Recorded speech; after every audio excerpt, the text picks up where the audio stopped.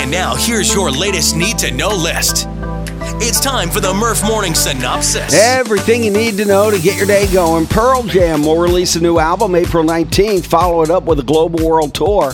Stops in Philly on September 7 and again on September 9.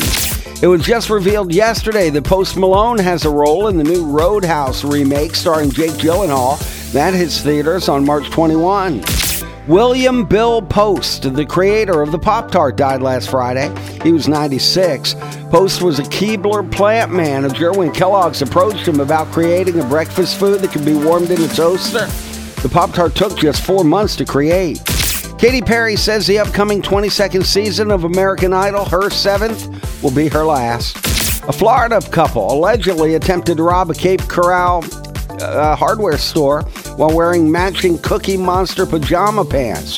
They were caught. They're now wearing matching orange jumpsuits. And happy birthday to Matchbox 20 frontman Rob Thomas. He's 52 today. That's your Merf Morning Synopsis.